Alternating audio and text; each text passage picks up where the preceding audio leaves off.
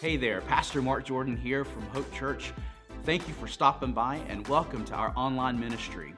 While you're here, make sure to subscribe to our podcast so you can stay up to date on all the content that's released. And while you're online, visit us at our webpage at placeofhope.org. Hope Church is on a mission to introduce people to Jesus and fuel their love for Him. And we hope that this message today is helpful and inspiring for you as you continue to take your next step on your faith journey. Once again, thanks for visiting us, and make sure to check us out at placeofhope.org. Well, good morning, everybody. Welcome to Hope Church. If we have not yet met, my name is Mark. I am the pastor here, and I am delighted to see each and every one of you here this morning as we begin a new message series. Now, for any of our families and friends that might be here on Wednesday evenings, this is the same basic series that Pastor Brent is doing with our HSM students. But he and I, we're not collaborating or coordinating. We're going to take two completely different takes to it. So don't think that just because maybe you've seen the artwork before that you don't have to pay attention. Because there will be a quiz at the end, right? There always is. Probably won't be administered by me, but I guess it wasn't all that funny. But anyway, so we're looking at the book of Galatians, and we're going to look at this through the next 6 weeks or so. And every year or so, I like to try to do a message series based entirely around a book of the Bible. We've done James, we've done Nehemiah, and my tenure here, and today we're starting the book of Galatians. And the book of Galatians is so good. It is so pertinent. It's relatively short. If you would like, you can certainly sit and read it in one sitting. I listened to it on my way into the church this morning, double speed on my Bible app, and got all the way through Galatians and the first chapter of Ephesians. So it's really that short. You can listen to it in about 10 to 15 minutes if you would like. So the book of Galatians is a really accessible and digestible book that is so good and so important for the follower of Jesus. And as we work through it, I believe you will see, and one of the reasons I think God spoke to Brent and me individually about this letter, about this book, is that we'll be able to see some parallels that were taking place in the time as the Apostle Paul was going and spreading the good news through the Gentile regions. Now, why do I say Gentile? Because I'm speaking very simply as non-Jewish. As the church was beginning to spread through the world, there were those who were focusing primarily on the Jewish areas, and there were those others, like Paul, who were focusing primarily on the Gentile areas. And so as Paul would go out and he would go on his missionary journeys, he would go into these towns and these cities, and he would essentially establish or plant a church. And so what we have today is a correspondence that Paul wrote to the church that he set up in the little city known as Galatia. That's why it's called the book, or the really more appropriately, the letter to the Galatians.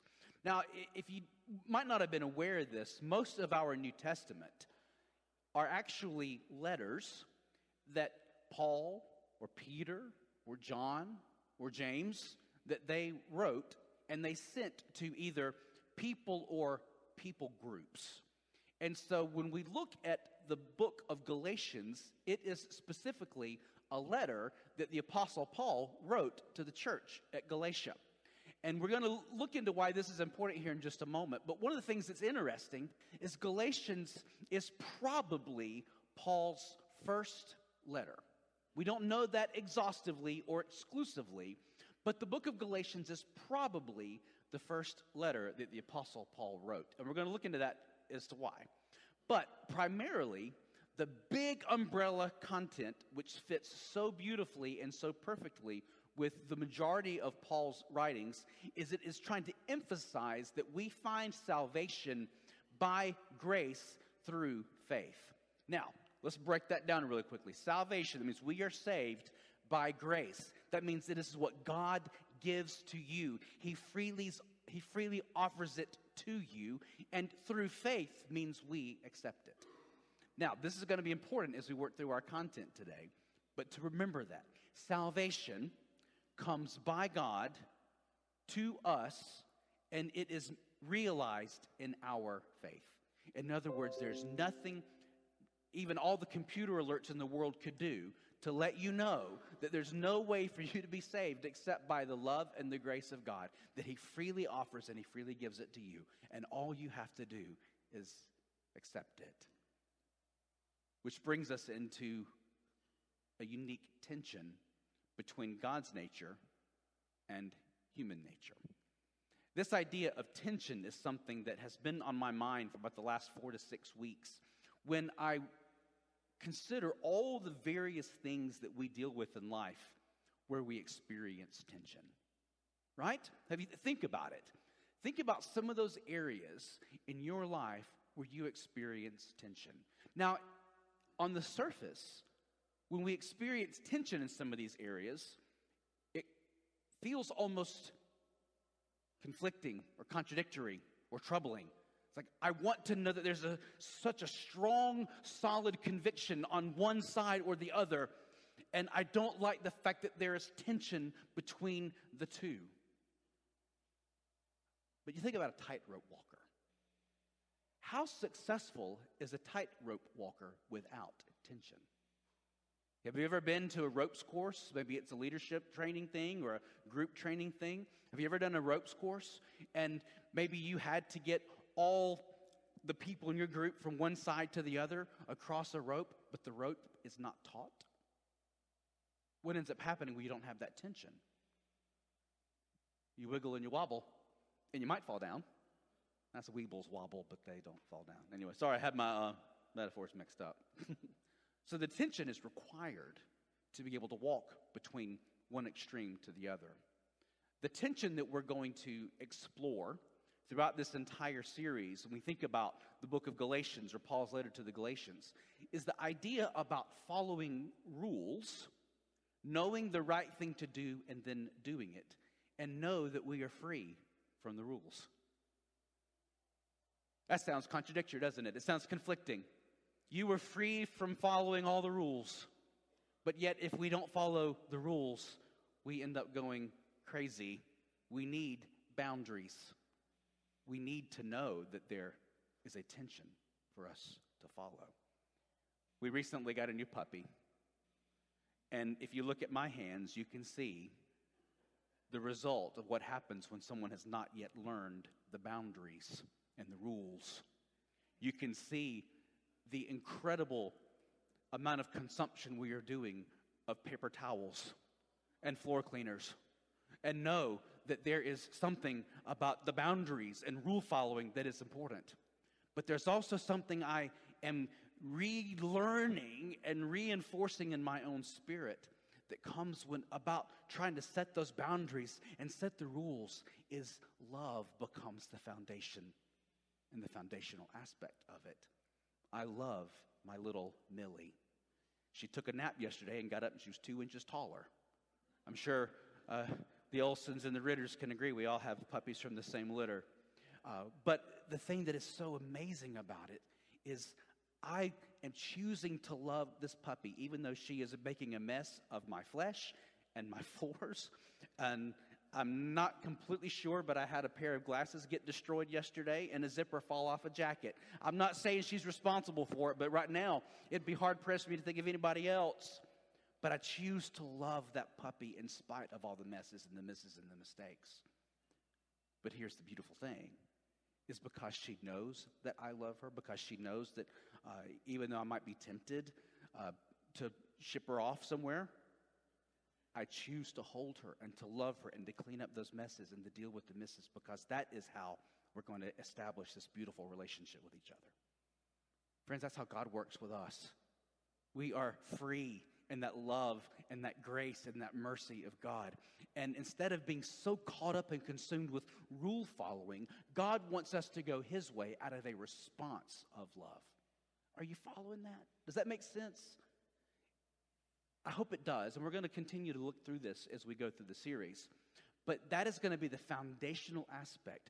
God's nature is one of love. God chooses to love us even when we make a mess of the flesh and the floors and all the areas of our lives. God still loves us, and our nature is we know we need to follow the rules, and sometimes we think that following the rules is all we got to do, but it's so much more than that. It's about a response, and it's about coming to God and say, I realize that I have made a mess of things. Forgive me. Don't cast me out in your love, and help me to know in all ways and all things that I have a place in your family. That's the message of the gospel. And so let's dig into our first main installment in our survey through the book of Galatians, chapter 1, reading this morning out of the first chapter, verses 6 through 12, using the New International Version. So this is Paul writing, I am astonished that you are so quickly deserting the one who called you to live in the grace of Christ and are turning to a different gospel, which is really no gospel at all. Evidently, some people are throwing you into confusion and are trying to pervert the gospel of Christ. But even if we or an angel from heaven should preach a gospel other than the one we preach to you, let them be under God's curse. As we have already said, so now I say again, if anybody is preaching to you a gospel other than what you accepted, let them be under God's curse. Am I now trying to win the approval of human beings or of God? Or am I trying to please people? If I were still trying to please people, I would not be a servant of Christ. I want you to know, brothers and sisters, that the gospel I preached is not of human origin. I did not receive it from any man, nor was I taught it. Rather, I received it by revelation from Jesus Christ. This is the word of God for God's people. Let's give thanks to God. Amen? All right, so the first thing I want us to hone in on really quickly is how the Apostle Paul said, so quickly. So quickly could basically be a matter of months or up to a year. And so when you think about what Paul is saying here is that all that time he spent, all the work that he did, in a relatively short period of time, a year or less, the people had already begun defecting to a different gospel, using my square quote fingers, a different gospel. Does that resonate with you? Because it resonates with me. I think back to the gospel narratives, Matthew, Mark, Luke, and John, where we see the account of how Jesus interacted with the disciples and the rest of the world. And of course, he died for our sins to be the appropriation for sin that we could never pay on our own, and to receive and to accept the wrath of God that we could never endure on our own. That even while Jesus was there, walking and working with the disciples, that so quickly the disciples would miss the point of what he was trying to teach. One of my favorite, most illustrative verses that I can think of, and I try to reference this a lot, is when Jesus is looking at the disciples after they've messed up again, and he's like, how much longer do I have to put up with you? Is that to say, go ahead and nail me to the cross, because that is less torturous than what you're putting me through right here and right now. Now, I say that with a little bit of tongue-in-cheek action, but friends, the result is essentially the same. So quickly, we have these encounters and these experiences with God, these holy moments, and then so quickly we can slip out of that. God's nature versus human nature. So quickly we can miss the point and miss the mark. Now then Paul talks about, and he references false teachers. Now the false teachers, as it pertains to this, deals specifically with those people who were going back into these new churches that Paul had established in the Gentile regions and told them that they basically had to become Jewish before they could become Christian. That Judaism was the pathway to Christianity. Now, Paul's gospel all along is that Christianity is the pathway to God. Judaism is trying to instill upon them the idea that they have to, guess what? Follow rules in order to receive salvation. And Paul's like, no, you don't have to follow rules except that Jesus Christ died for you on the cross, and in your sin you have been freed and forgiven. And you have been saved. It's not the rules that save you. It's the faith in God's grace. Now, of course, there is going to be a responsibility on the flip side of this, and we're going to spend more time on this in future weeks. This doesn't mean that we can go and live willy-nilly however we want. There is a certain amount of responsibility that comes in knowing the gospel. But the false teachers, bless you, the false teachers specifically in this regard are trying to tell people that in order to get to Christianity, you've got to go through Judaism. Now, why could this be such a sticking point? Well, I'm glad you asked, because I'm going to tell you. One of the primary rules and laws for men, as it were, to come into Judaism, is if you had not yet been circumcised, you had to be circumcised before you could become part of the Jewish heritage. Now, I'm not going to speak for any other guys in here, but the idea of having to do that before coming to faith might be a game changer. It might be a deal breaker, right? And so the Apostle Paul is dealing with this, with grown adult men who are facing the reality that they may have to be circumcised in order to come into faith. They're like, oh, sorry, I can't go all the way there. The false teacher is saying you've got to follow these rules before you can receive salvation. Paul's like, it's not the rules that save you. It's the love of God and your faith in that. And so you can go back and look at Acts chapter 15, where that outlines the council of Jerusalem, where Paul and the other disciples and apostles are getting together and they're working through this. They're wrestling with this. What does it mean to say that there are certain things that we're going to have to move beyond in order for us to truly embrace what Christ has done for us? The false teachers are saying that there is something else that can be between you and God's loving, saving grace. Paul's teaching is there is nothing, because Christ, when he died on the cross, he removed all those barriers. So with this idea that you have to find something to come to God through, aside from God's grace in Christ Jesus, these false teachers, it begins to challenge the virtue of the gospel. It begins to challenge this idea that we are saved by grace through faith. We are not saved by circumcision. We are not saved by how often we wash our hands or how often we eat kosher, things like that. Those are not the things that save us. The things that save us are God's love and grace and mercy in our lives and our acceptance of that. The virtue of the gospel has to hinge upon the idea that Christ has already accomplished all of the work. He's done all the things that have to be done in order for us to be saved. All that we must do is accept it. But friends, is that easy? Please say no. It's not easy. We want it to be harder. We think that we have to have more skin in that game. And we must be very, very careful. When we zoom out, we realize that this brings into tension the idea of legalism versus forgiveness.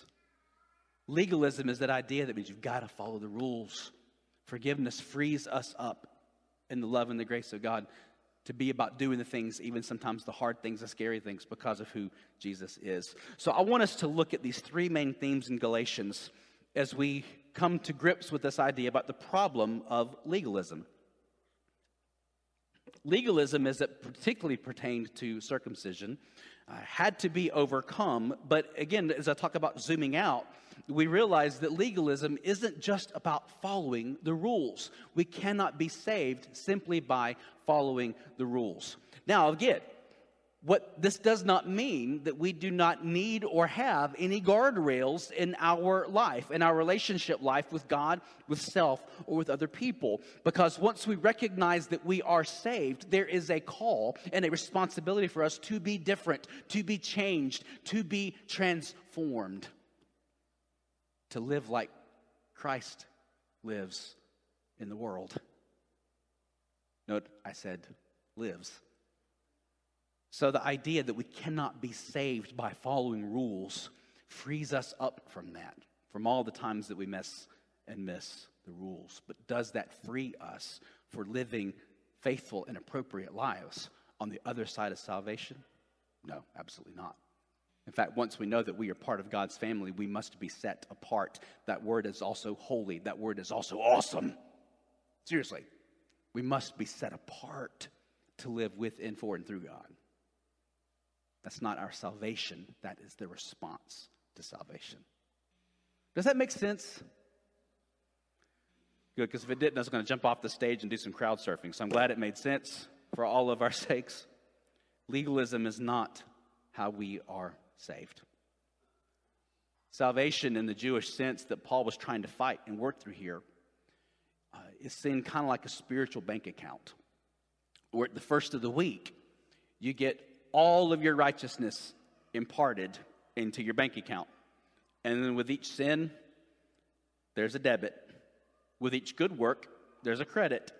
And you live like that all week long, and hopefully by the time you get to the Sabbath, you have more credits than debits. But if you were to faithfully observe the Sabbath completely and totally, guess what? It cancels out your debt, and it starts all over the next week. This would seem to me as a terribly difficult way to live. You're constantly having to say, I'm down 1 here, I'm up 1 here, I'm down 19 here, I'm only up 2 now. You're in this ledger thing. What we come to know through the New Testament and through the Scripture is that our ledger is always going to be in the red. Do you hear that? Our ledger is always going to be in the red. There's nothing you can do about that.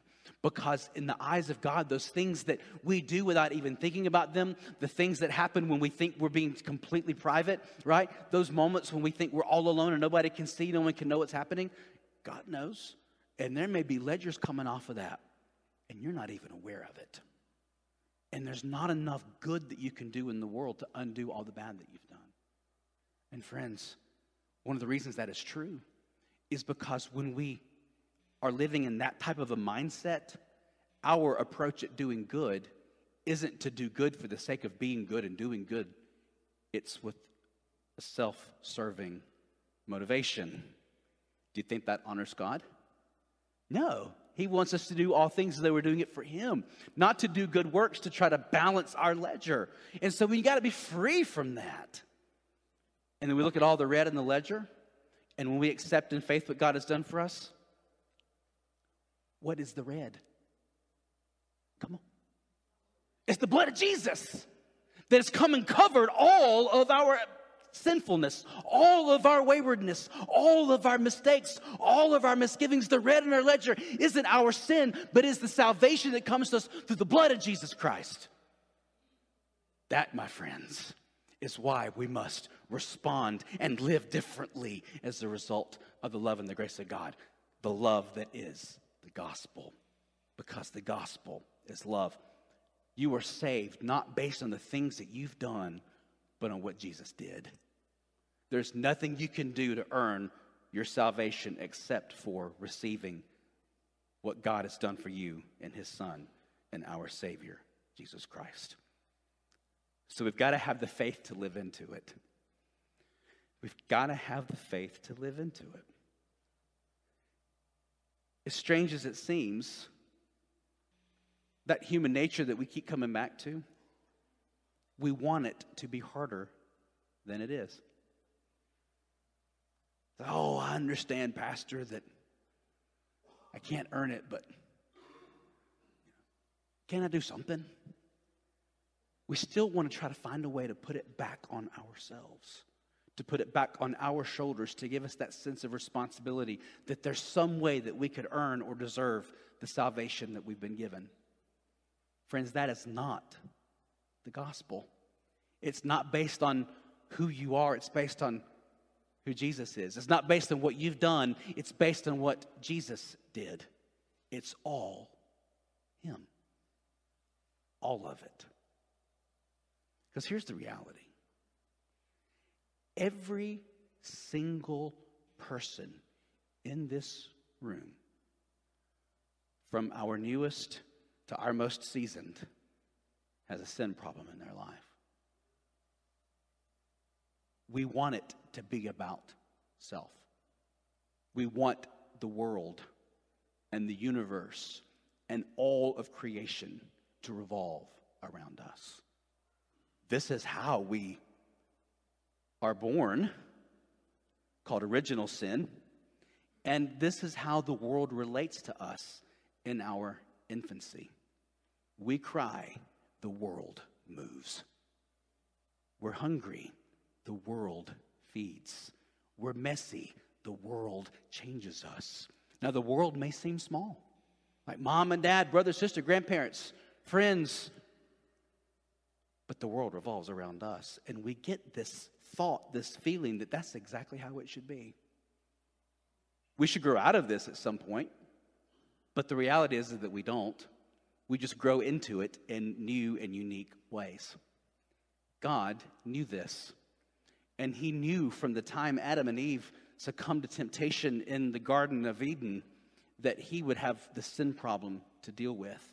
And because of the sin of humanity, God knew the only way that the sin problem for humanity could be fixed was for him to come and fix it himself. But God cannot and will not violate his own nature. God isn't just going to say, your sin's no big deal, because God's perfect, God's holy, God can have nothing to do with sin. So what God decided to do was to set forth a plan in motion through his Son and our Savior Jesus, who would come to be born as the most vulnerable, scandal-ridden baby that he was, to take on the penalty of sin, that separation from God, to pay a debt he didn't owe, to offer you a gift you couldn't earn.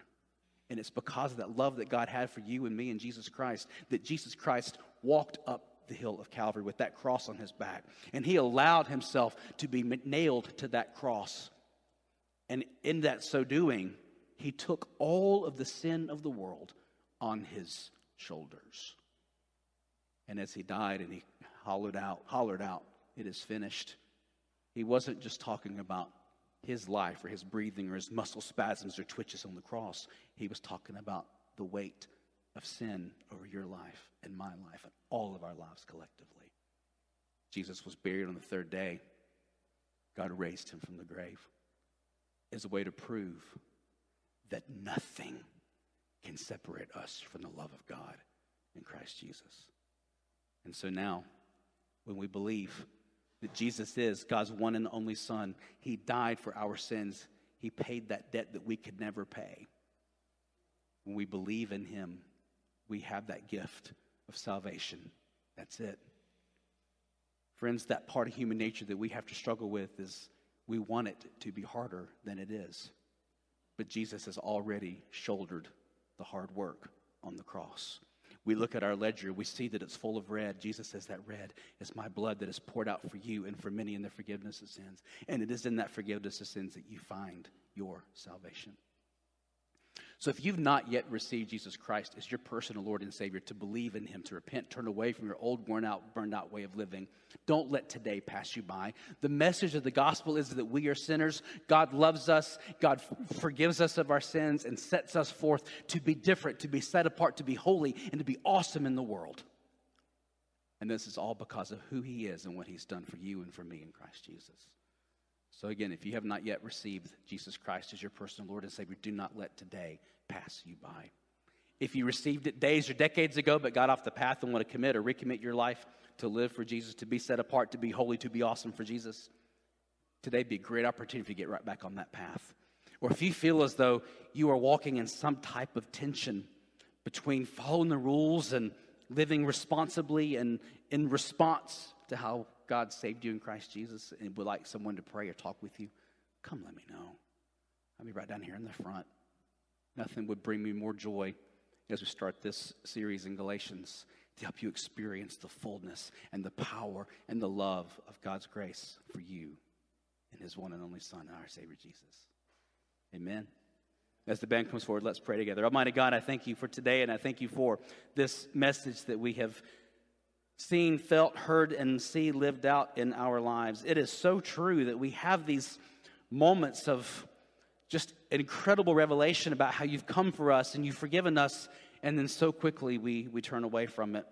We allow our mind and our lives to be filled with the lessons from false teachers that try to tell us there's something else that we've got to do. There's some other thing that we've got to accomplish in order to receive what you've done for us, and forgive us for that, because it's not about following the rules that we find our salvation, but we find that we are called to live differently because we are saved. And so help us not to slip into those old patterns which question and challenge the validity and the virtue of the gospel, but instead help us to see that you love us and you want us to respond in faith, because our salvation comes to us through your grace activated by our faith. So bless us, keep us, help us in that commitment to realize we cannot save ourselves, but in receiving you, Almighty God, we've received the joys of eternity. I ask this in the holy, helping, healing name of Jesus. Amen and amen. Thank you again for joining us today. We are glad that you stopped by. Again, we want to encourage you to visit us online at placeofhope.org. If you're in the Paulding County area, there you can get service times, directions, and information about all of our awesome activities for children, for students, and for adults. Again, Hope Church is on a mission to introduce people to Jesus and fuel their love for Him, and we hope to provide you the heart fuel you need to follow Jesus. Thanks again.